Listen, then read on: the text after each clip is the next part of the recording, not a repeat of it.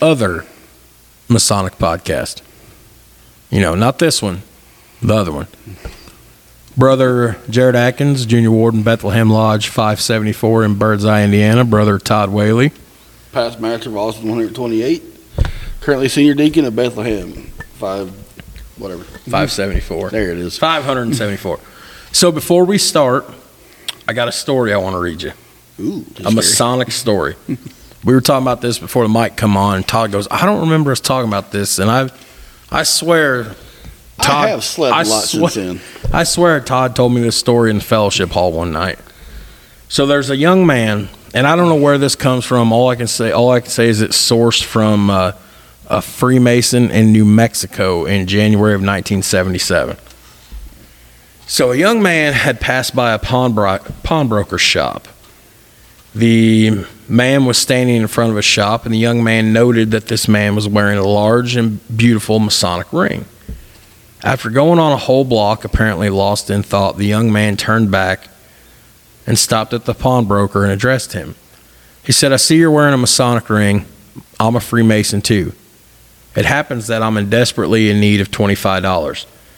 I shall be able to repay it within 10 days. You don't know me, but I wonder whether the fact that you and I are both Freemasons is enough to induce you to lend me the money. The pawnbroker mentally appraised the young man, who was clean-cut and well-dressed. After a moment's thought, he said, why not? This young man's a Mason, I'm a Mason. So he gave him the loan based on that fact. And within a few days, the young man returned to repay the loan of $25 as agreed, and that was that. Several months go by, and the young man was in a lodge receiving the entered apprentice degree, showing that he had not barely been a Mason when he borrowed the $25 from the pawnbroker. After he had been admitted for the second section of the degree, the young man looked across the lodge room and saw the pawnbroker from whom he had borrowed the $25.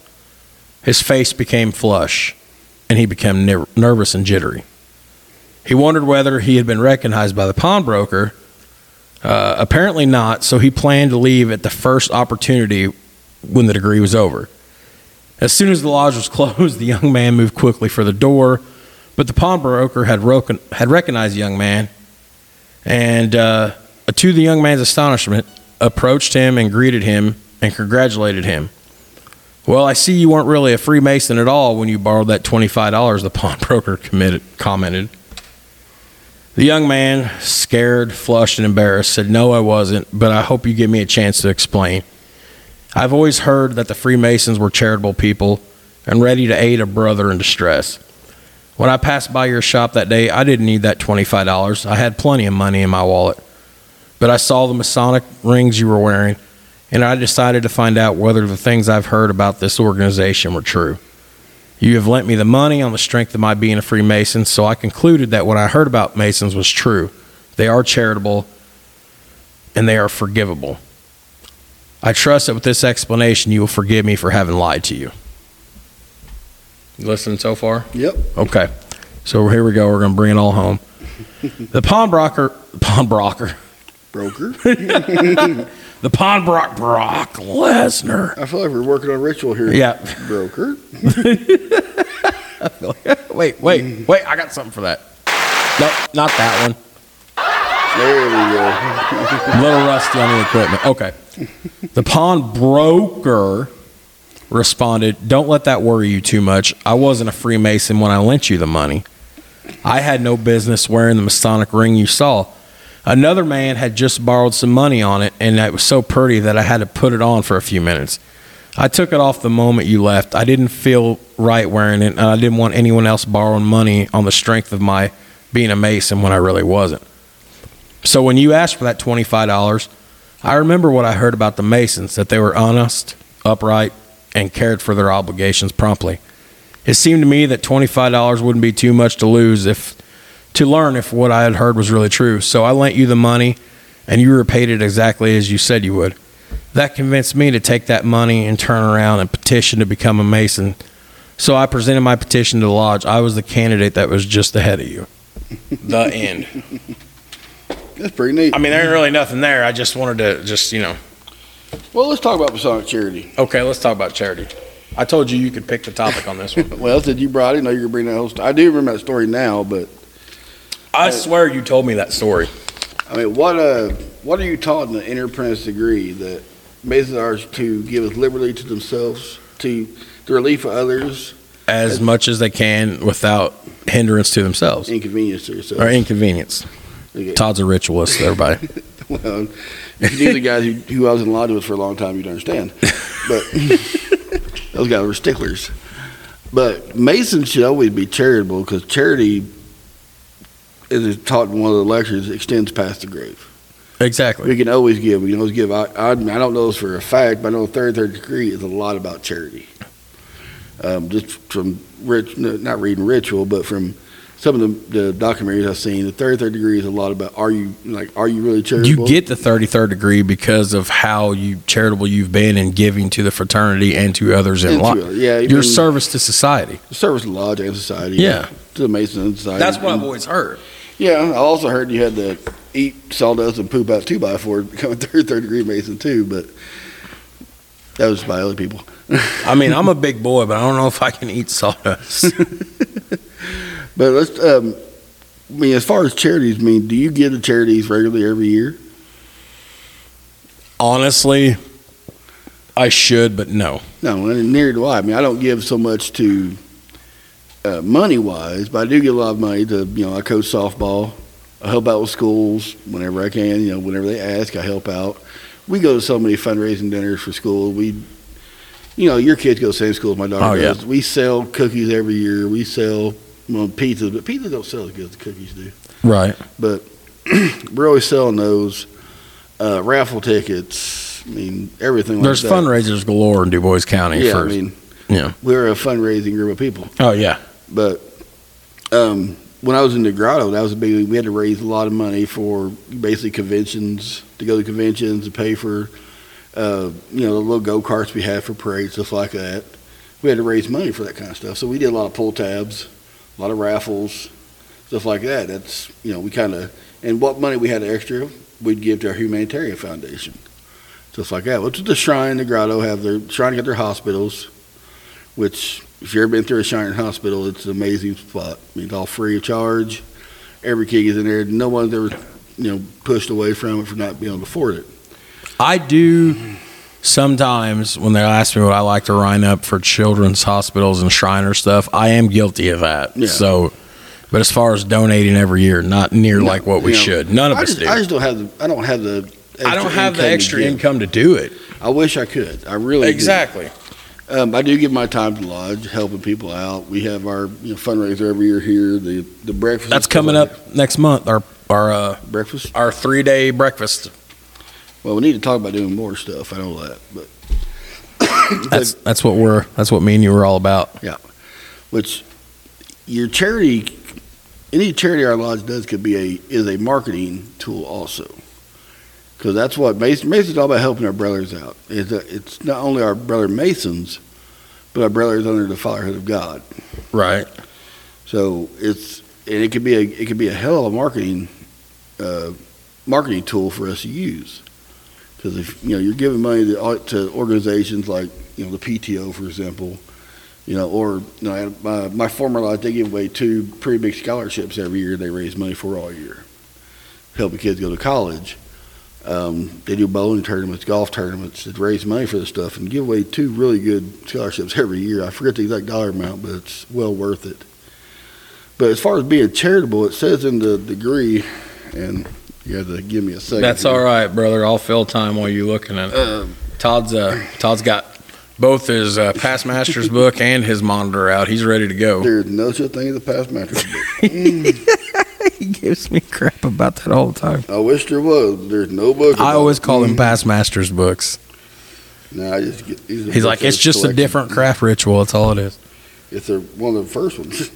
I can't find it right now, but anybody who knows any kind of ritual that hope may die in fruition.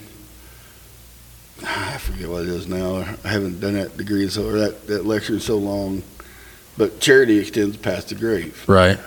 We should always be charitable in all our actions, no matter what. We're always thinking about others, which I am totally guilty for thinking about other people before I ever think about myself in daily life. I mean, I have my family's. I always think about them first. That's that's what you should do.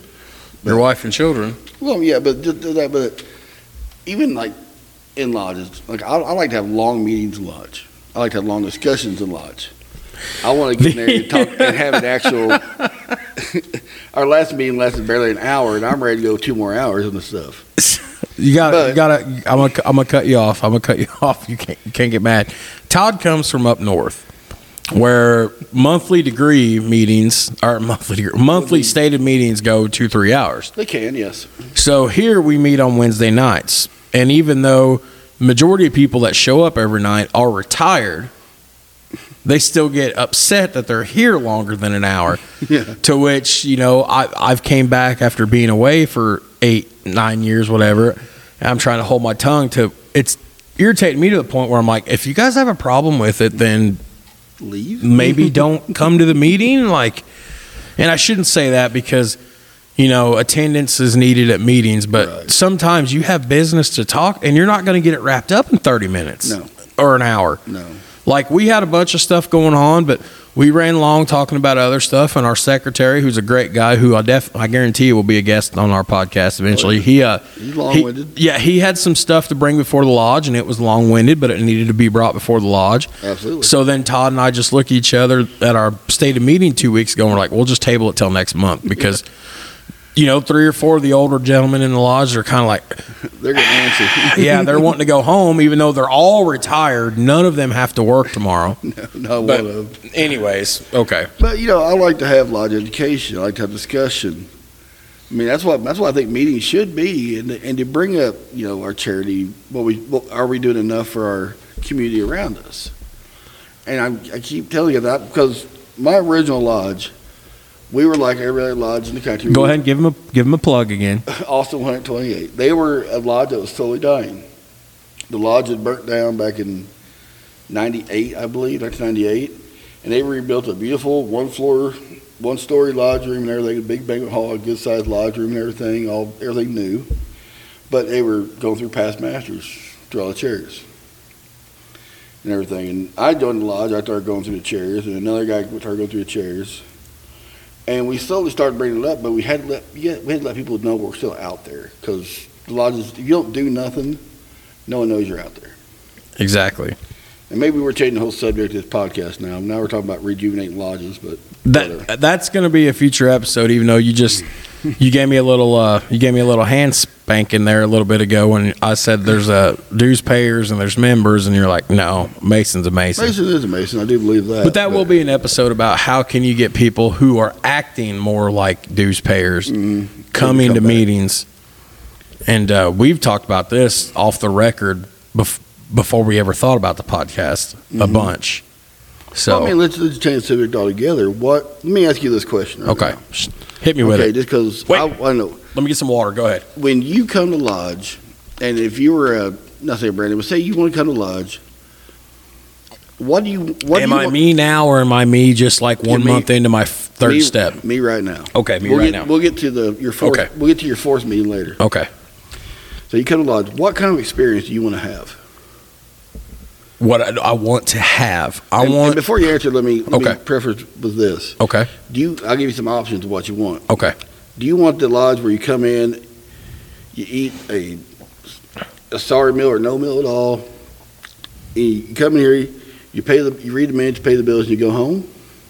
Or do you want a lodge where you come in, you sit down, you feel like you're in your home, and you have comfy chairs out there, you can sit around, you can smoke a cigar, read a book, God forbid, have a glass of whiskey or have a beer before lodge, and they come in here and have thoughtful discussion and debates about Masonic ideas.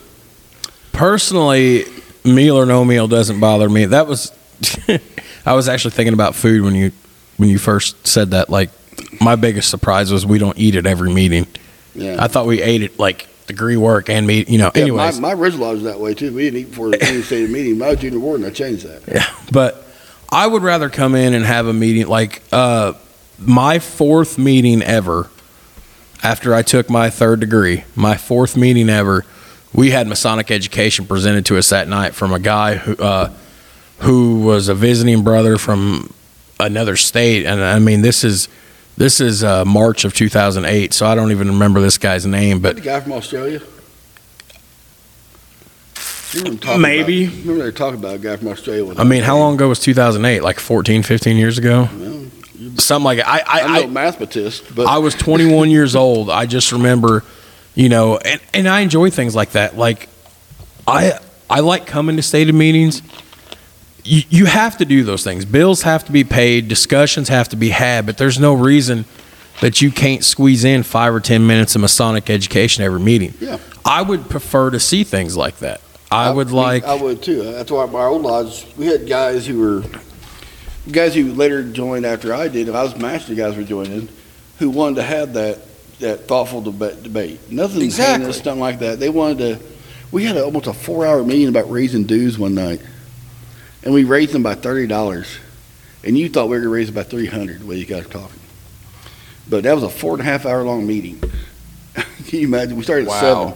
And we finally got done. But that was, everyone at the very end of it was very happy that, hey, everyone got to talk. Everyone got to bring their point of view. And there was like, I think there were 12 guys there total. It's just one of those nights where everybody just showed up for dinner. Which, my year being junior warden, I started cooking dinner for every lodge, for every stated meeting. And that, you wouldn't be surprised how many guys showed up just so they could eat. One guy told me, he said, this is the first warm meal I've had in a couple weeks. I go, what do you mean? He goes, well, I live by myself, and most of the time I just eat a bologna sandwich or something like that. He said, I look forward to coming here now. But just having I didn't make anything extravagant. Spaghetti, ham and beans sometimes. I mean, I think one night I did, our secretary got something from Sam's up there, and I think it was like little chunks of steak with bacon wrapped around it. Oh God, that sounds good. And we fried them in the kitchen to serve those with some bread, and people were loving it. I mean, the little stuff like that. But you make guys feel welcome if they can have a warm meal. And afterwards, we had dessert, coffee, and everything. Most guys had to take off. But when I come to lodge, I want my lodge to feel like I want us to come in and have a good time. I don't think we need to drink. I don't think alcohol in the lodge is really needed. It loosens us up sometimes, but. That's you grotto boys. And the Shriners, don't forget those guys. But I mean, I don't think we need to have a bar here, nothing like that. No, that's not absolutely necessary. not. But I do think we need to come in, and I would think we need to have a sitting area. I think a lodge need to have like a sitting area where everybody can sit around in comfortable chairs, and like a library almost, or a den, or members only room. Stuff like that. I think a lodge needs something like that. Now, has any lodge I've been to had that? No. Well, so Howard Lodge had a pool hall in theirs. Now, see, that's Kokomo. an interesting little. Kokomo had on the third floor or second floor, they have a pool hall, which used to be open to the public basically, but blah blah. With the kind of people hanging around pool halls nowadays, you don't want inside lodge, but that was how lodges were back in the day. You went there and basically hung out. Fellowship Before lodge and after lodge. Well, most lodges now, the banquet hall is already set up for everybody to seat 150 people in. Oh yeah. Which is, don't get me wrong, we don't have anybody here full time to take care of the place to set up chairs and move stuff around, so it really doesn't matter. But I mean, I like to be a little more comfortable when I come in the lodge. Have a nice leather chair. That's the kind of masonry I was looking for when I first joined.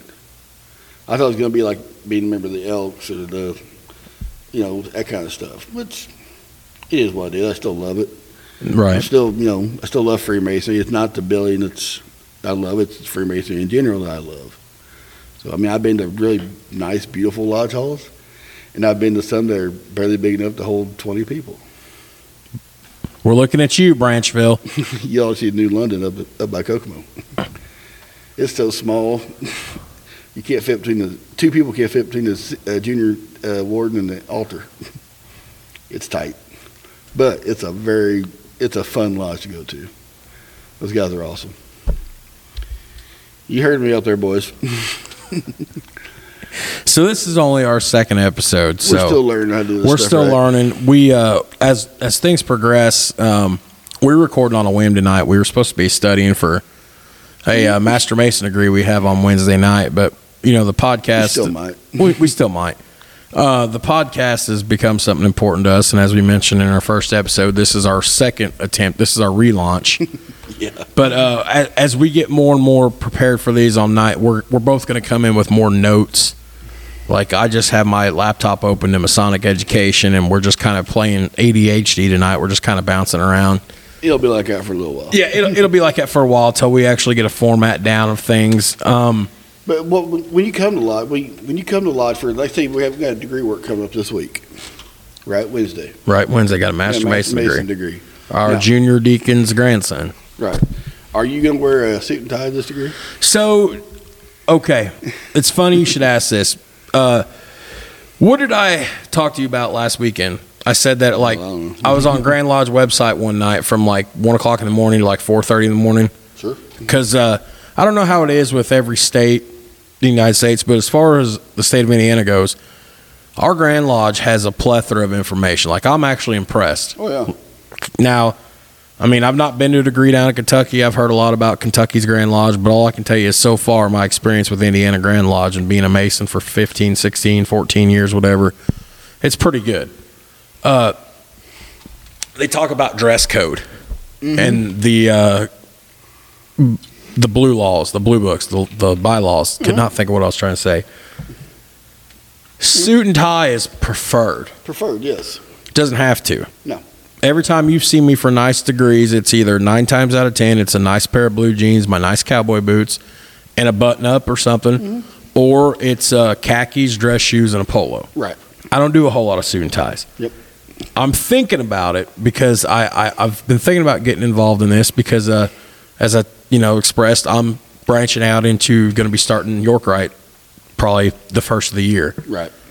And everything I've ever seen about Yorkright, every single one of them guys, constantly suit and ties. Well, I don't even have a suit and tie. I have 3 of them. None of them fit me. Really, my first suit I ever bought when I joined Scottish Rite. Joined Scottish Rite, well, I'm gonna need a good suit. So I went to K&G up in Castleton, Indiana, and spent $300 on a suit that didn't. I had to get it tailored. And I'm a big boy. I'm gonna need a lot more fabric. There ain't no way I'm getting out for under 8. I was tiny. I was barely 250 pounds back then. I don't think I was even 250 back then, to be honest with you. And this suit was $300, but it fit me good. I liked it, and I looked good in it and everything. And I've gotten a couple more jackets since then and bought pants. No one buys a whole suit. No. You buy separates. There's pieces of it. That way you can interchange and make your own suits. Exactly. Well, with the Yorkright, the officers, you see them in blazers. Red, purple, and blazers. Well, that's kind of their officer's dress. Now, every lodge, I've been to lodges where you walk in, guys are in bib overalls, dirty work pants, dirty work boots. They came from work, came to lodge. I've seen people wearing tennis shoes and flip-flops. I don't agree with that. But. Or not tennis shoes. How can you wear? I like khaki shorts and flip-flops, and I'm like, for a stated meeting, fine, but for degree work? Yeah. Yeah, I need to put a little effort into it. But like I say, and it could be the whole church thing too. Do you think? If you make it to church, no matter what you're wearing, I think Jesus is happy you made it to church. But yeah, but still, I see what you're saying. Still looking down at you. Yeah. Man, I've been to churches where the girls walk in dressed in and a boy walks in wearing a holy T-shirt and blue jeans. Like what? You can't put on a polo, man? Seriously?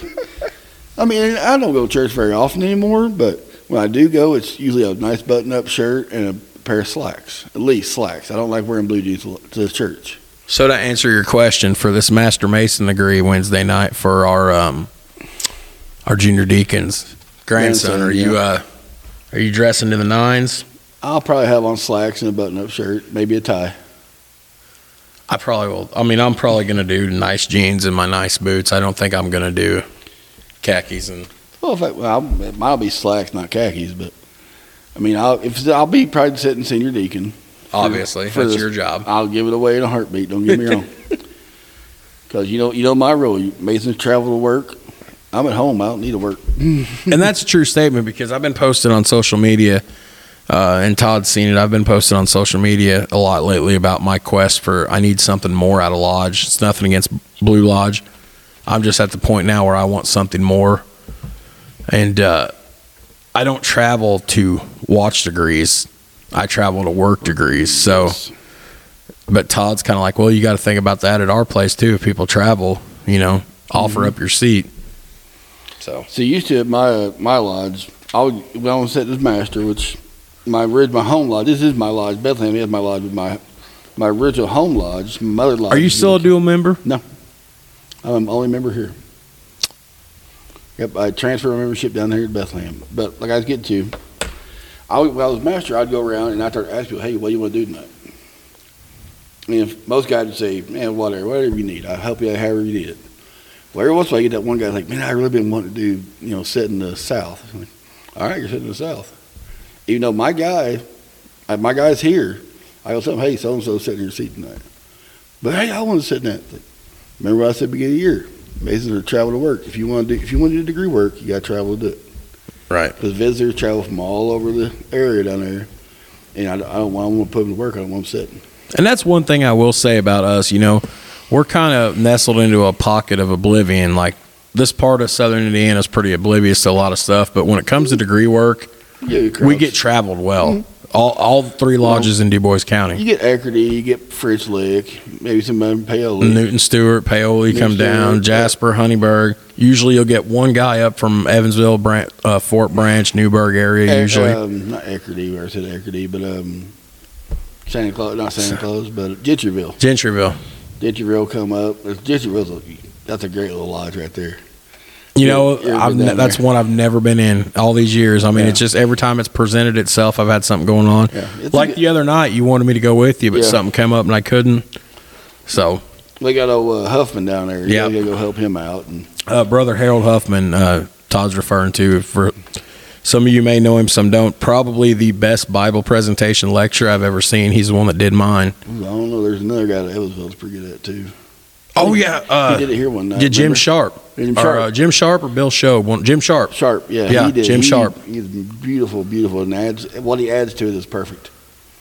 I love it. I love every time he does that. I love watching that. I don't think I've ever seen Harold do that. Harold does it real good. I mean, he's had some health issues lately, so they said he's been kind of taking a back seat more and more. But heart attack, yeah. And then after they fixed him up, he turned around, went to lodge, and did degree work like a week later. After they're like, you need to stay at home and rest for like a month. Like 4 days later, he's like, nope, I got degree work, got to go. He's a tough old bird.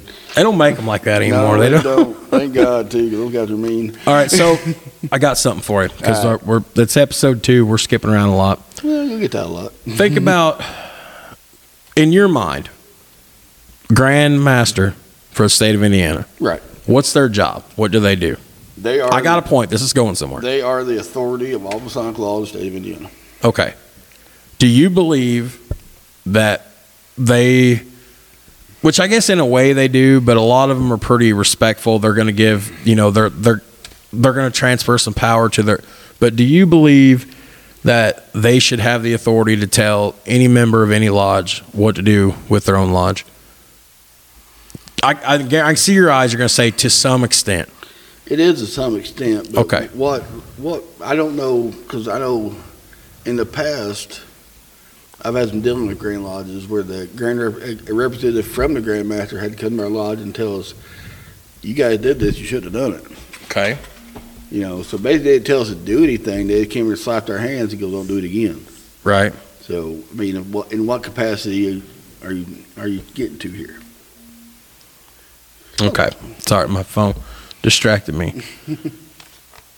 Okay, so what I'm getting with this is everything in that blue book. Yeah. If we break one of those rules, he could pull that charter off the wall.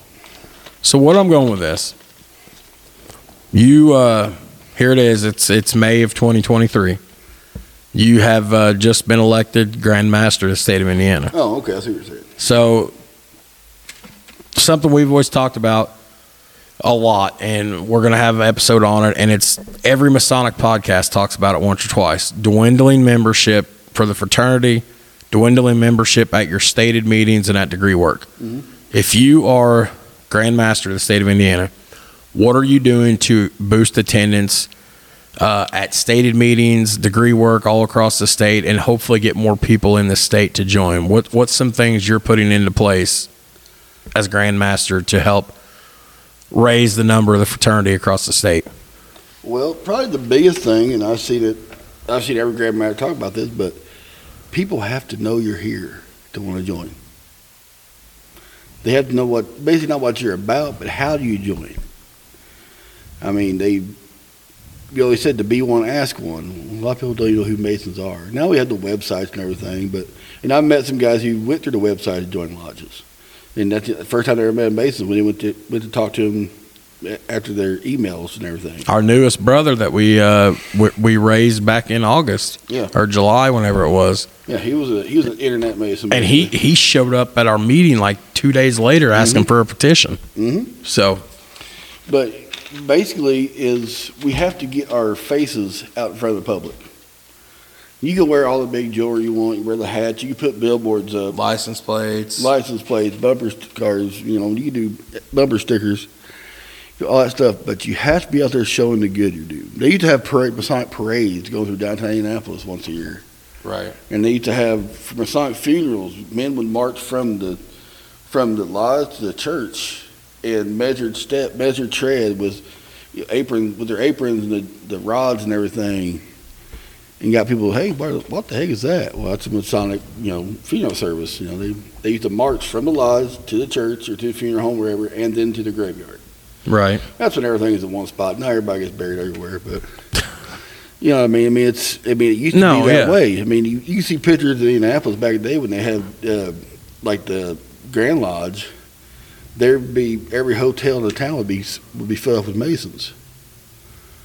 With the Grand Lodge in session. Right. I mean, it was huge. I mean, and I think, honestly, I don't think Masonry got any smaller. I think the world got bigger. I think the TV. That's pretty profound. I think, well, yeah, I got it from Pirates of the Caribbean. So,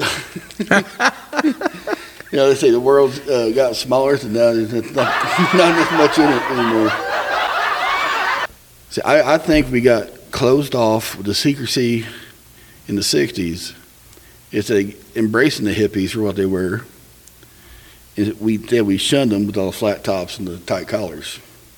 We should have brought them in here. Maybe Masonry would be on a totally different path now if the hippies would have been involved. That's just my opinion. No, that's... I mean, I've looked at it from, you got to look at this way. Back in the 50s, 60s, 70s, 50s, a lot of people would join. I mean, it had a boom in the 40s, and from, let's say, the 20s, all the way to about the 60s, had a boom. Everybody wanted to be a Mason.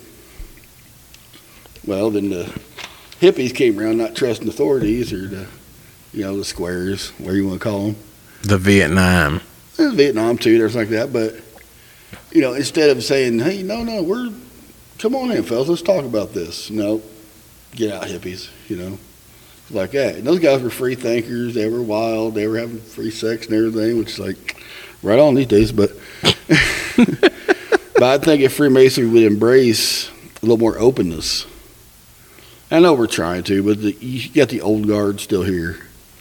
The old boys in that work, son. The good old boys. Everything they still want everything to be nice and tight, and they don't want anything to be changed. And don't get me wrong. The first thing people say about change, you want to get rid of the ritual. No, I don't want to get rid of the ritual. I like the ritual. Oh, well, you want to bring alcohol in. No, I don't want to bring alcohol in. But I do want to bring in a sense of comfort and brotherhood. I want the lodges to be more updated. I want more. It's 2022. It's not 1962. Right. I mean, I think as far as to bring Masons in, is they have to know you're here to begin with. It's like, what do we do outside this lodge in our community? That's what me and you And we discussed it. Me and Todd have been, and our secretary. Keep going. Our secretary. I think I broke a chair. Brother Philip, our secretary. Todd's like, I'm going to go pull me a chair. So. It's not made for a big man. So,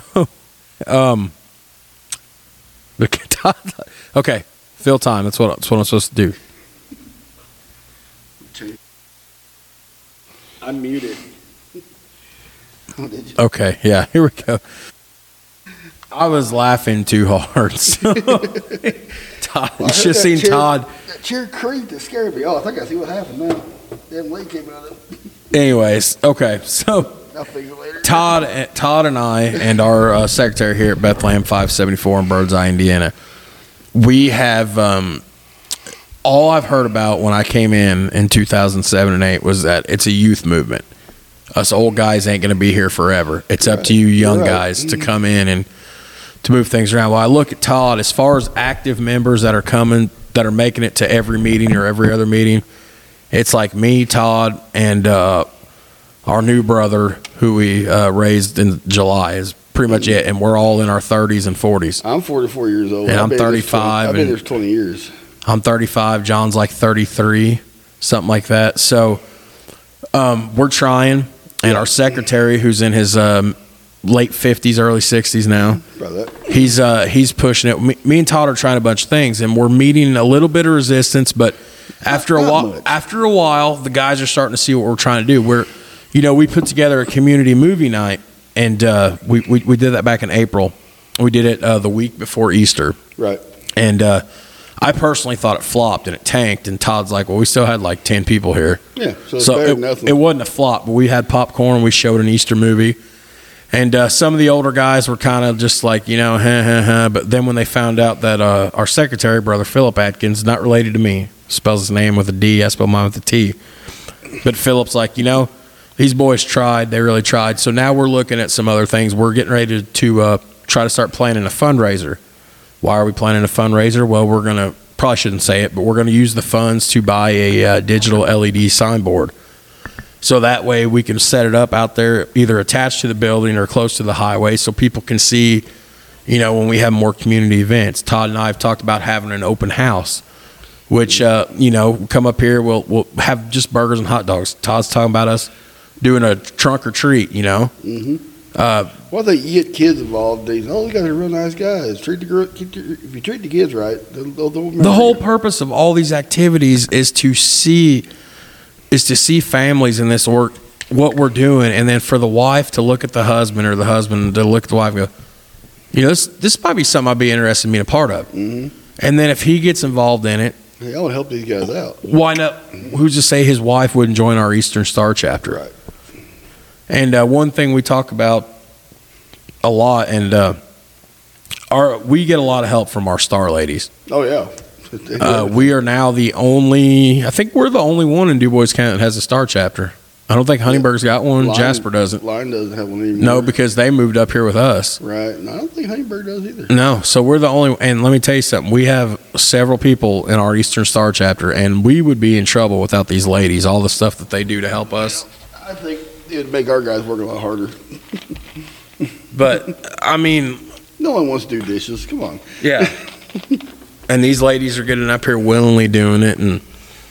But the point being, we're trying to increase membership, and it's hard, and it goes back to what would you do if you were running Grand Lodge? I think you need to have set dates from the Grand Lodge 2 or 3 times a year where you're having like picnics, and and this goes with what you're saying, don't just do it at your lodge. Yeah, ultimately you want the petitions to come to your lodge, but if you've got 4, 5, 6, 7, or even 3 lodges in your county, get them all together at somebody's lodge or at a central environment and have people standing there from each lodge with a stack of petitions talking to them. Have a fundraiser, something to get people together, because ultimately, yeah, if that petition goes to the other lodge and not yours, that hurts, but it still helps everybody. At the end of the day, there's still people, I'm going to join this lodge over here with Frank, but this guy over here that represented this lodge over here, his name was Bob. Bob talked to me. I might tell my buddy to go see Bob. Like. Yeah, I mean, but it's a matter of getting your face out in public so they know who we are. I mean, plain and simple. And we've been working on that. I mean, I keep beating on it, but we had at my former lodge, we started out doing an information booth at the 4-H fair.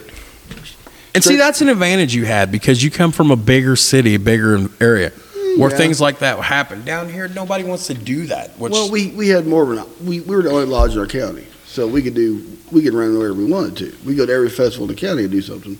We just picked the two that were closest to us. But we did an information booth. First year we did the CHIP program, Childhood Identification Program, DMLA put on. Well, everybody in the world hears CHIP. It's like, oh, you're not putting a chip in my kid. You should Google that, by the way. You can find out information about that online. That's DMLA's, That's their big thing. Yeah. Well, I think they changed the name of it now, I think. But people were saying, well, we don't want chips in our kids. Like, well, okay, it's not chips. It's just an identification program. That's just an acronym for it. So the next year we gave away water, bottles of water. And if you've ever been to a 4-H fair, you know it's the hottest time of the year. Drinks are usually $2-3 a pop. Most families have 3 or 4 kids, and they drink like crazy. Well, us giving away free water, everyone wants to stop by our booth. What are you guys all about? They ask questions. Well, here's what we're about, and here's a pamphlet. If you want to take any more information, here's our phone number. Right. So that's just the way of doing it.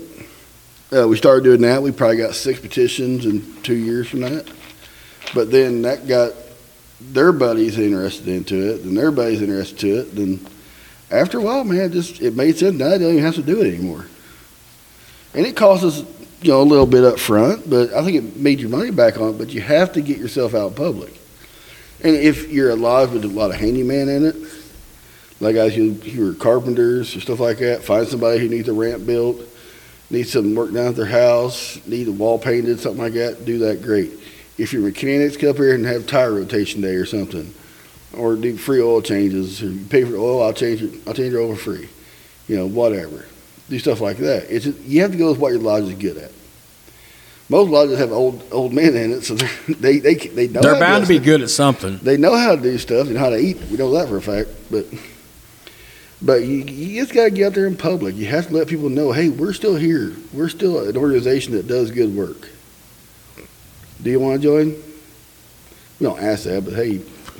Are you carrying petitions in your satchel? And I ran through all mine, and I gave my last one away to my buddy who decided not to join. And he decided not to join because he didn't want to do a background check. Which I can go either way with. I mean, I've carrying a couple petitions, and I'll grab something tonight. My converted satchel, it's an old diaper bag because I'm not fancy like you. I don't have the leather one, but it's an old diaper bag. But I know what I like. I bought what I liked. It's like $20 off Amazon. That ain't nothing. No. But I think.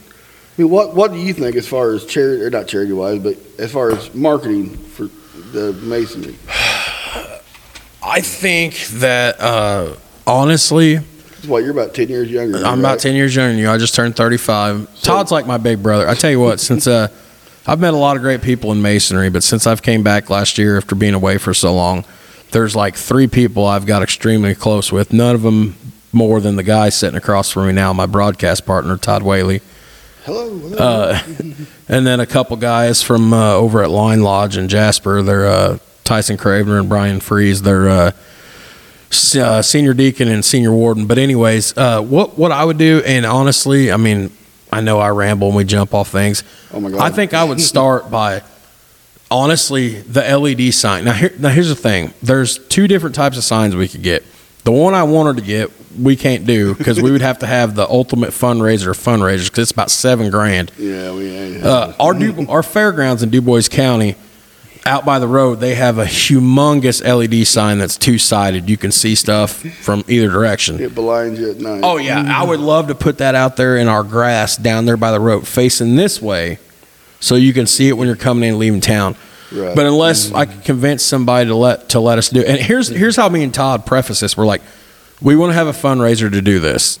because it would help let more people know about what's going on in the community. Yeah. We could buy a cheap one right now, like a $500 one. We could buy it right now at Lodge Funds. Todd and I don't want to do that. We want to say that we raised the money, so we're playing with house money. Right. So, but I would think what I would do for marketing is I think every lodge should get an LED sign. You know, your younger members of the lodge who are, no offense, tech savvy. Your younger members, your secretary, and your master. And you can only, and matter of fact, if you want to keep a tight leash on it to avoid any sort of pranks, give one person's password. Give your master, your secretary, and one member of your lodge who is under the age of like 50. Right. Yeah. That information, so you can do the sign. Then I think once every quarter, so 4 times a year? Yeah. You have a big dinner, and you unfortunately you eat the cost of that. You have a donation only meal where you have an open door, and you have 1 or 2 people sitting in here in the lodge, and you let the lodge room open. You just let people come in and ask questions. Yeah. And then you don't come right out and ask them about if they want to take a petition. You don't come down the center of the plate and throw a strike. You kind of paint the corner with your pitches a little bit. Let them decide if they're swinging or not. And then if they are, have that petition handy where you're like, well, here's this, fill it out, give it back to me, I'll sign it, and we'll vote on it. You know, I think another thing you could do is I think you get a couple people in your lodge to possibly start a YouTube channel.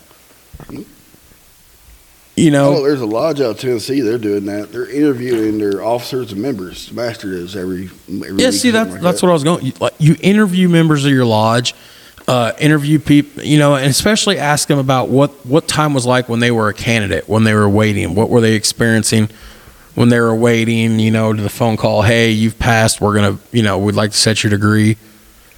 Things like that. There's no shortage of things you could do. Well, and that brings up, with all the, you don't necessarily have to do a YouTube page on that. I mean, you could, but you could even go live on Facebook, Instagram. Todd's an Instagram guy. I like I'm not. Instagram better because you don't get all the bull crap. When we start promoting this page, I'm gonna run the Twitter, and Todd can run the Instagram, and we'll both run Facebook. Yeah. I don't do Instagram. I don't see the point of it when you already have Facebook, but that's just me. But the political part of Facebook I don't like, but I don't like how everyone has a voice and you have to read. Facebook irritates me anymore. I just my family won't get on Instagram, so. But I mean, I have thought about that as far as because I do the Instagram lodge, Instagram's the lodge's Instagram page. Bethlehem 574. Somebody was supposed to start a Twitter for our lodge because somebody uses Twitter all the time, and it ain't me. Somebody has dropped the ball on that. But I have thought about doing that. Would be me on the even stated meeting nights. Just hold the phone out in front of 2 people. Hey, tell me what when were you raised? Blah, blah, blah. Just do a short little interview and put it out there on Instagram. Let everybody see it. And you get the new guy in there. Hey, you got your 8 degree. What do you think about it? What you like the most about it? I think I might have to try to start doing that. I think that might open some. 95 really follow the Bethlehem Lodge's Instagram page or the other lodges. Well, yeah. I mean, it's not some. But if you put it out there to potential candidates that you have these social media channels, if they like it enough that they're going to have one of their friends petition with them, then for reference, they're going to direct them to these channels. Right. And I put some pictures up of the lodge and everything. I tried to get all fancy with it, and I got some apps in there that'll change to make a picture look better than what I can take and everything. But if we, say we do go out and advertise, I sit down with, say, Skinner. Right. I got a little tripod for my phone and everything. Yeah. Sit down, put it in front of us, and have a little, 2-minute, maybe a 1-minute interview with Skinner. That's about all you're going to get out of that guy. Well, he's kind of windy sometimes from both ends if you're not careful. You have to know this man, don't you? Never walk up a flight of stairs behind him when you have lodges that are upstairs. I think he's got a skunk in his pocket sometimes. I really do. But that skunk's trying to get out, man. It smelled better stuff. But Hey, if you do stuff like that, let people, and plus everything I put on my Instagram or on the lodge's Instagram page goes directly to my Instagram page, which I'm almost Instagram famous. I got over 500 followers. Pretty cool. One thing I wanted to point out too is, but say you could do that with Facebook. Go live on Facebook or to do a Facebook thing on there for the lodge's Facebook page, and do a little interview with say Phil or Nick or anybody like that. People are noticing the things you and I are trying to do. Oh yeah, they're seeing it. Because I've had some people reference. For one thing, my dad, I told you, is dating Skinner's daughter. Right. Brave soul. Yeah.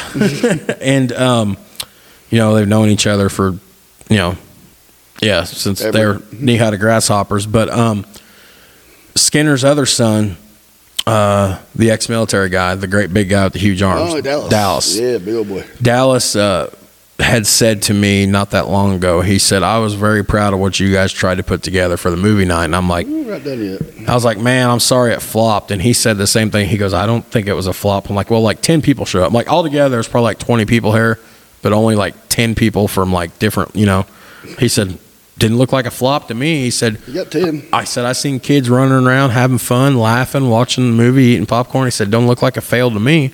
Well, and that's why I want to do the trick or treat.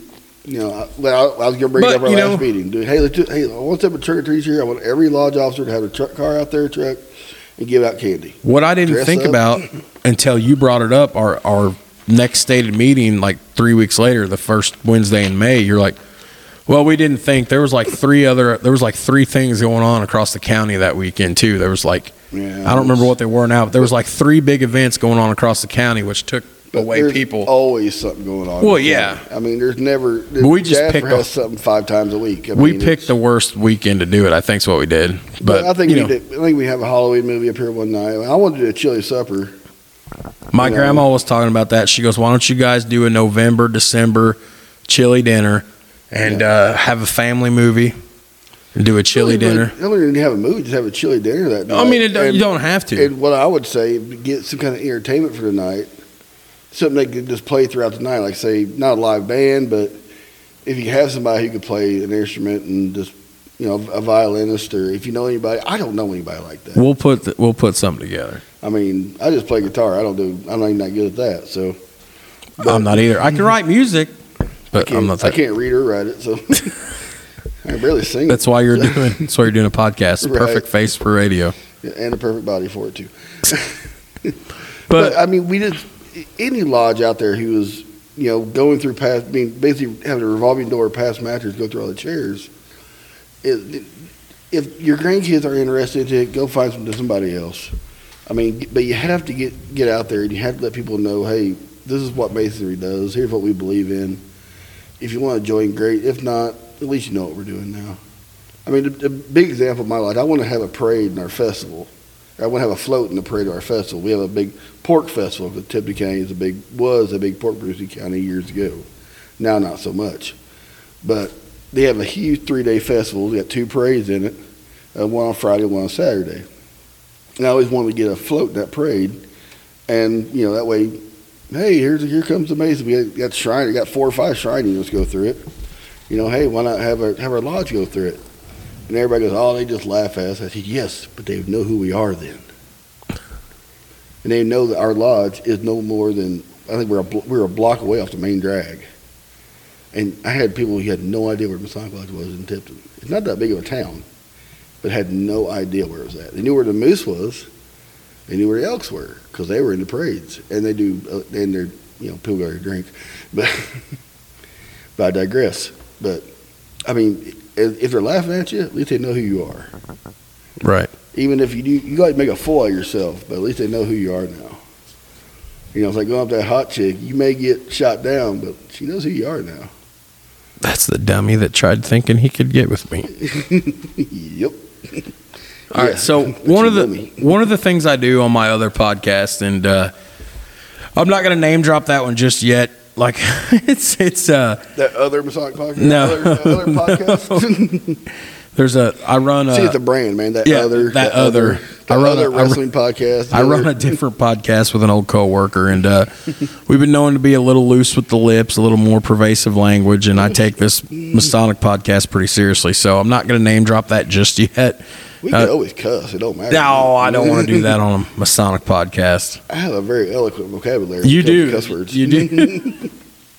But one of the things I do is we usually try to end every episode with kind of a word association.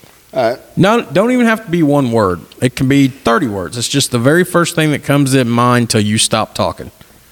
So, all right. So to wrap this second episode up, which again, like I said, until me and Todd, this is the second episode. This is the relaunch. We tried this in January. I deleted the first couple episodes by accident. And it's still a fever dream, so don't feel like you're going crazy. We're going to work on it. We'll eventually get a routine down and a format down of how they show. But the first handful of shows are going to be, and you guys won't even hear these for a little while yet. We're going to wait till we get about 3 or 4 recorded.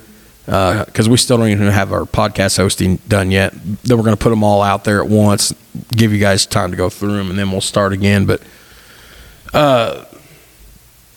so I guess the first thing that comes to mind, I'm going to ask you some questions, just word association. All right. And this will be fun. Let's see what happens. Okay. You might prove them crazy. Okay. And this is all Freemasonry related. So, Grand Lodge of Indiana. The head body of the state. Okay. Just drew a blank. You were looking at me. My mind was racing. Okay. Yeah, Tom's like, okay. All right, go ahead. When you first petitioned Lodge, first thing comes to mind, word association. Wanting to get it done. Wanting to get it done. King Solomon's Temple. Oh, God. This is my favorite topic. I always think cubits and plasters, stuff like that. Because that's, they measured the cubits and they had so many plasters and columns and everything else. So, Grand Lodge of Indiana becoming more active on social media. Needed. I agree with that. Very much needed. 10 years ago, they still weren't doing that much. Well, they're doing something now, but it's mostly just people posting on their page for them. Posting degree work, which, Bloomington's having degree work. Great. I ain't traveling to Bloomington for degree work. Give me some links to something that I can learn from.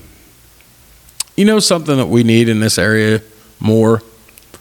Grand Lodge needs more membership liaisons. I know they've got quite a few but you need multiple ones for an era because who does it around here besides our area rep? And I don't know who our area rep is. I don't remember who our area rep is either, but I think he's out of like Bloomington or something like that, and they're Bedford. I think our area needs to be smaller. To be honest with you, our districts or region, whatever you want to call them. Yeah, I think it needs to be smaller. I think it needs to be a countywide thing, or it should be a certain number of lodges within an area. But right now, it's like I think we got 13 area reps.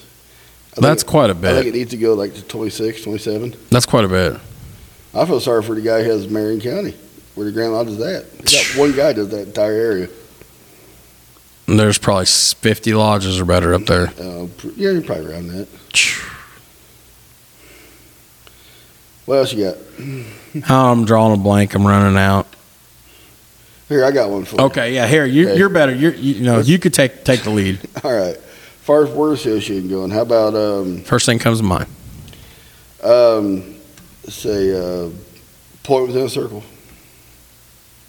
Thought provoking. Because we talked about that off air. Todd's got a special project. We're gonna bring on. I'm working on that still. Yeah, don't want to give too much away, but it's very thought provoking. Well, like right here in front of George Washington. Greatest Mason of all time, maybe? In our country? In the United States? Yeah, but really, what do you really do? As far as the fraternity goes? Yes. Not that much noteworthy that I can think. Oh, speaking of George Washington, right. I got to tell you this, because this, hey, we're squirrel, ADHD podcast over here. Well, let's bring up ideas. I seen probably one of the coolest things I've ever seen, and I never knew about this, and I shared this on Facebook about a month ago. I don't know if you've seen it. The George Washington Bible. Mm-hmm. Did you see that? One in Fredericksburg? Yeah. Mm-hmm. That is probably the coolest. Or the Alexandria. One or two, I forget. I think it was Fredericksburg. So for those of you that don't know, hop in your Google machine. That's a reference to my other podcast. Hop into your Google machine. I stole that from Conrad Thompson and Something to Wrestle With. I like wrestling. I'm working on becoming the next Conrad. I'm multiple podcasts launching, the Podfather. But your father-in-law's not Ric Flair either. Yeah, it's true. But get in your Google machine and just Google George Washington Obligation Bible or something similar. So apparently this lodge in Virginia, still to this day, and it's been authenticated. How you would authenticate that, I'm not sure. It's just the original Bible, that lodge. But it's been authenticated. This lodge in I don't think it's Alexandria. I think it is Fredericksburg for sure. Okay, I could be wrong. It's one of the two. It's one of the two. Might be the same lodge. They have authenticated. They have the Bible that George Washington took the obligation on for all 3 of his degrees. Mm-hmm. Now, obviously, at the time, they still didn't quite understand what they had. I'm assuming this didn't become he was a surveyor when he went through law. Yeah, I'm assuming this didn't become a big thing till probably maybe like 20 years after he died. Probably. But somebody had the wherewithal to be like, hey, we need to preserve this Bible. So now this Bible is preserved in a glass case. It's like handled with white gloves. Yeah, handled with white gloves. Time controlled room. And yeah. Like if you will never steal this. I don't think you could ever steal this. Don't tempt them. But apparently you can request it to be brought to your lodge. It will travel all across the country. Only by train. And I don't know if there's a fee involved. I'm assuming I'm sure there has to be. I mean, you don't want to think one lodge is going to try to take money from another lodge. But from what I heard about that is it had to travel by car or train. Cannot travel by plane because crash. But a train could derail. I don't get that whole part. But they just don't want it to be in the air. But it will come to your lodge and you can see it. And it is honestly, the photographs of it's huge too. It's a big Bible. It's bigger than the. It's a hand printed Bible. It's amazing. It's humbling to just see it there, and you could be like, oh, there's no way they have the original. Well, it's been authenticated, and then when you see the pictures, you see the wear and tear on this Bible that was probably printed in the 1600s, probably. I'd say at least 1600s. Man, I tell you what, you get chills when you look at it. Yeah, probably early 1700s, I bet, because 1776. I think it was like 1760. He was made a Mason. Something like that. 17, I forget, but. So yeah, that Bible was probably, but you could tell it was a hand-printed Bible. It was the old printing press. Right. It wasn't, your mass-produced stuff we have now. It's hand-printed. It was tiles were laid, man. Letters were laid and made that thing. And probably hand-painted into the sides, into the scroll work and everything. Right. So yeah, I've seen the pictures of it. It's an absolutely beautiful specimen of a Bible. But it's just, it's a very humbling thing. All right. So let's put a bow on this. So let's do a little more word association here. Okay. All right, send it. Okay, I got one more. Or a couple more. Masonic tattoos. I have one. Okay, what do you think? Okay, what else do I think? I'll tell you what. Let me get a second take of that. Throw it at me again. Masonic tattoo. Mm-hmm. A great way to express something that you believe in or are proud to be a part of. Okay. Sidebar. Go ahead. So we've talked about this story before. Oh, that lady who. Yeah. At the time, I was working 2 jobs. I was working at the factory, and then I worked a part-time job at a grocery store deli. And this young gentleman, I shouldn't say young, he was probably my dad's age, so probably in his 50s or something. My Masonic tattoo is just the square compass and the letter G, as I've said multiple times, probably one of the coolest logos of any organization in world history. It's on the back of my neck, which means it's very visible. It sticks out through my shirt. And if you can't see it through my shirt enough, you can see enough of it to know what it is. Right. I was boxing up a meal. He'd come to the deli and got some fried chicken, and I was turning my back to him. I was boxing it up, and here come I thought Masons weren't supposed to wear tattoos. And I just stopped because I'm like, okay, I've been through this once before. I've had this ink on my body since 2018 or 2019, this particular tattoo. So a couple years before I came back to lodge. So I was prepared for this, and I was real polite, bit my tongue, because obviously I know this guy's either somehow involved with the Masons or he knows somebody. I don't think he's a one because of the way he's smarted, kind of. But I was like, no, sir, it doesn't say that anywhere. Oh, yeah? Well, I don't remember what he said now. It's been 2 years. It's 2020 when this happened. He said, yeah, well, my granddad or my great-grandfather was a Mason, and, they say tattoos are the work of the devil, the mark of the beast, and you can't have those if you just going off on a tangent. Oh, yeah. And I just kind of kept biting my tongue, and I just kept letting him talk. And I was trying to be nice, like, here you go, sir, have a good day. Da, da, da, da. And he just wanted to sit there and talk about me just being the portrait of evil for having a tattoo, and especially a Masonic tattoo. And I finally was like, what lodge was your grandfather in? What lodge do they, where can I find this lodge? I'd like to go talk to him. Maybe I can educate him on. And this was before I got back into lodge. So granted, I lost my temper and was becoming a little bit of a smart dog too. I was like, let me go educate them on proper Masonic tattoos. But for you, Masonic tattoos, a beautiful way to express who you are and what you believe in. Yeah. That's my word association. Okay, good.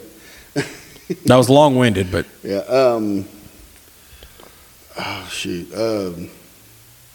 What about, have you heard the executive committee, the lodge executive committee? Have you heard that program? I don't think I've heard of that. Well, basically, it's you have a meeting before your stated meetings.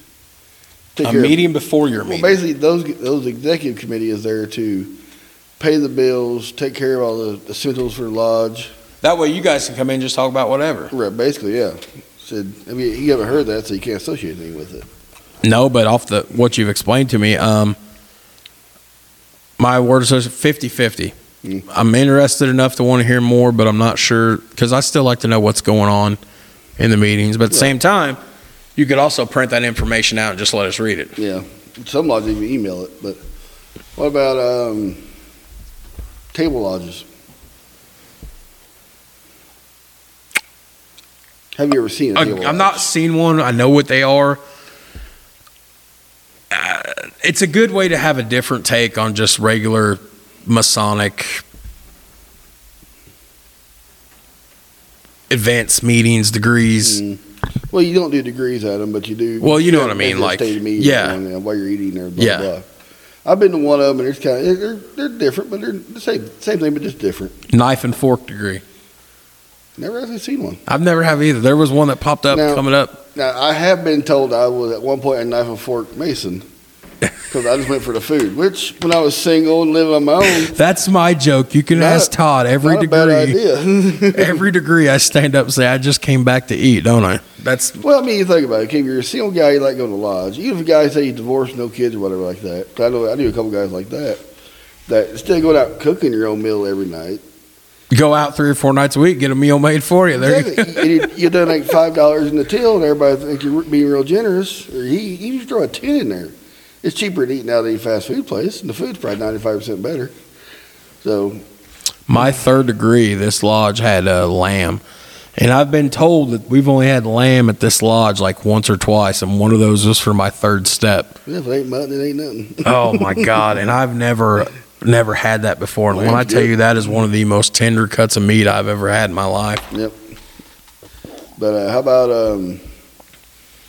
oh shoot, just had one here. Oh, how about European concept lodges?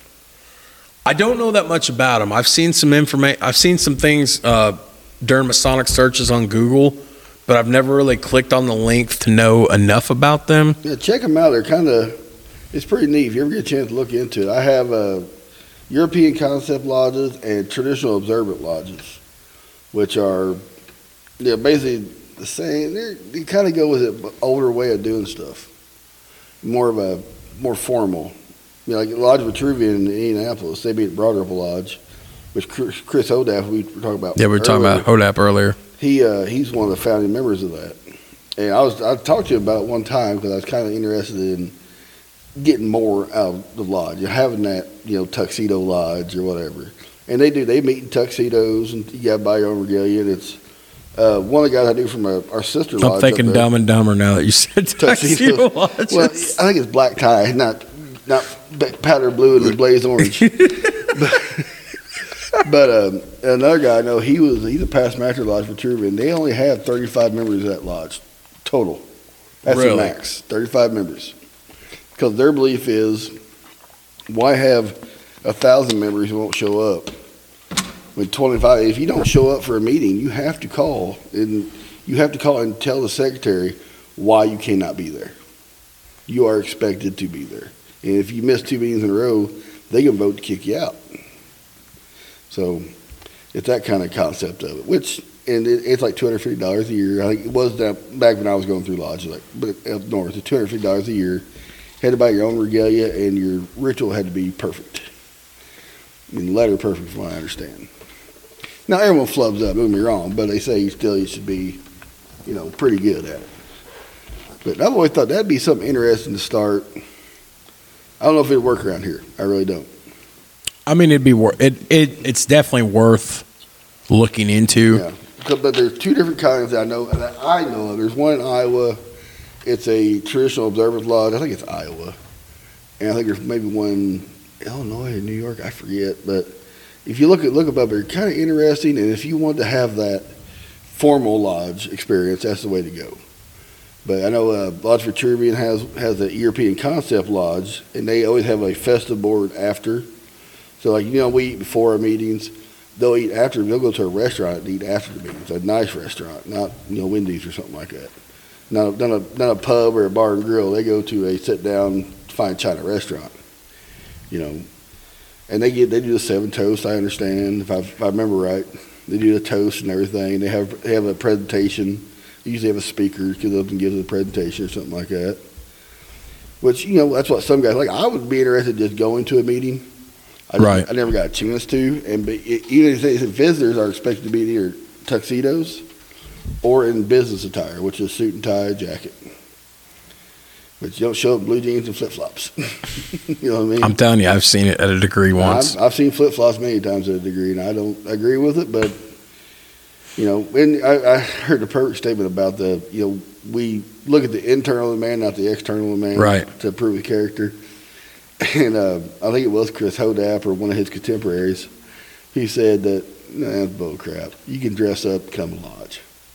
You wouldn't go to church wearing that. I mean, it's one thing for a stated meeting. There's not degree. But even then, I don't wear a T-shirt in here for lodge. No, you at least change into something. I usually got a polo. I've seen you come in once or twice pretty much straight from the factory, but you've at least changed your shirt when you had a bunch of errands to run when you got off. Well, I changed my blue jeans at least. Yeah. Because my blue jeans are always going to be dirty from work. But I usually, scrape my face off and go. Our treasurer, Ron Wiseman, I told you a story. His dad, Emmett, was one of the ones on my investigating committee, and I've known Emmett my whole life. He passed away about 10 years ago or so, 11 years ago, whenever it was. He used to come in trucking all day. He'd come in, he'd smell like diesel fuel, come sit up here and fill the whole lodge, and you'd be gagging on it, but everybody was like, you know what, at least he made it. He never missed a meeting. Nope. Never. Now, I did hear a story of a guy went to a little farm lodge up by, I think, on Lafayette, little bitty farm lodge. And he walked in, and everybody's in bib overalls and flannel shirts, and every single one of them, master, every officer, every member of the lodge, but the lodge was full. Right. But they're all farmers. And maybe it was that Tyler Talks I was reading about the little country lodge. You sent me something about that. And I sent you a link to it. But they talked about how the lodge was small, dimly lit, barely heated by little wood-burning stove in the corner and everything, and everybody's in bib overalls. And he said, but their rod work was perfect. Their ritual was perfect. The way they took the candy around was absolutely perfect. Everything was done perfectly. One guy said, yeah, but they were dressed like they just got out of the field. And the old timer said, well, they probably did. But it's not what they look like what matters. What the impression they made on the candidate what matters. It's not the little... In an alternate universe, this candidate starts wearing overalls when he comes to the lodge, too. I don't know how it finished out, but I've heard a lot. Actually, my first year being master, my installation, if you want to call it that, which wasn't an installation, was bibs and beans. They cooked beans, and all the officers had to wear bib overalls. And I was up there. This is beautiful. Having a white button-up shirt, like a dress shirt, with bib overalls, tie on, and bib overalls. No, I can't fit my big butt in those overalls anymore, But my chaplain, who was a past grand high priest, he wore bib overalls. Every officer I asked, I want to have bibs and beans. They go, all right. They all showed up like that. And guess what I'm doing up here? If I ever go that chair, bibs and beans, buddy. But Skinner's already ready for that. Yeah. All right. Well, I'm gonna start the put the bow on this now because I have to take a potty break. Next time we get together, what do you want to talk about? Now, I should say this because we got a plan. I have listened to before I tell you. Go ahead and tell everybody the 2 or 3, 4 Masonic podcasts you listen to the most. Well, probably the most one I listen to right now is At Refreshment. Okay. Those guys are a bunch of fun-loving guys. They sit down and have a drink because they're at refreshment, and they talk. They have either have a guest on, talk about something, or they talk about Masonry in general. They're close to my heart because they started the grotto up there at Chael Grotto, and they're having a blast with it. But I actually need to contact the guys about how does the grotto meet and do everything without a lodge, without their own building. Right. Because my grotto we had our own building. Because I told you that would be the appendant body I join if you get a grotto going down here. Yes, I need to contact a couple of past Grand Monarchs I know and say, hey, I got some interests. What's my next step? How do we do this once we start meeting? Okay. I mean, what do you guys do? Because most of them are in bigger cities, like Chicago. They're by Chicago and everything. Chael Grotto is. Well, they can leave their building. They can meet at a bar, basically, the back room of a bar somewhere. Well, all the back rooms of bars here on weekends are family dinners. Oh yeah, all of them. That's how it is. But I need to talk to them. How do you guys work this out? Because I'd never had to do it. Right. I mean, I always, whatever lodge, whatever grotto I belonged, my grotto had a beautiful building, had a great building where we met, and we had plenty of room. We had a great bar, a professional kitchen. It was awesome. I mean, we don't have that building anymore for some weird ass reason, but I mean, how do you do it? I don't know. So I need to talk to them about it. What other ones you check out? Is that about the only one? But there's the 3 Knocks. Shoot, let me look at my phone real quick. Well, he's looking at that. There is no shortage of Freemasonry podcasts to listen to. Oh no. There's 4 Masonic podcasts. Go ahead. No, go keep going. Okay. There's 4 Masonic podcasts that are frequently in my rotation when I'm not listening to a pro wrestling podcast or a true crime podcast. And that would be the Masonic Rings podcast, based out of Ohio. That would be the First 3 Knocks, like Todd talked about. I think that one's based out of Ohio too, or maybe Canada, one of the two. Meet, Act, and Part. Listen to that one. The other 2 I listen to is Todd got me on the At Refreshment because I like the cutting up and the camaraderie. And then the one I've just started listening to that just came out within the last year or 2 is the Traveling Man podcast, which I highly recommend that. I think this one, the one I haven't listened to in a while, I should have, the Tyler's Place. It's okay. It's more about Scottish Rite, but there's so many more. There's the Winding Staircase. There's the Meet, Act, and Part. The Gentleman's Brotherhood. Yeah. The Masonic podcast. But the point I'm bringing this up is that the After Lodge podcast. Yeah, I need to start copying some of their formats. But the point I made, the whole reason I brought this up is that almost every one of these episodes, for whatever reason, because I guess they might have some of the same listeners and some don't, they always talk about the stations of the lodge and their roles and their duties and whatnot. So, that might be something we can do. But we'll definitely get together and get a format. Stairs is a good one. Yeah. Get a format going. Again, we are that other Masonic podcast. Not that one. We're not the rest of them. We're the other one.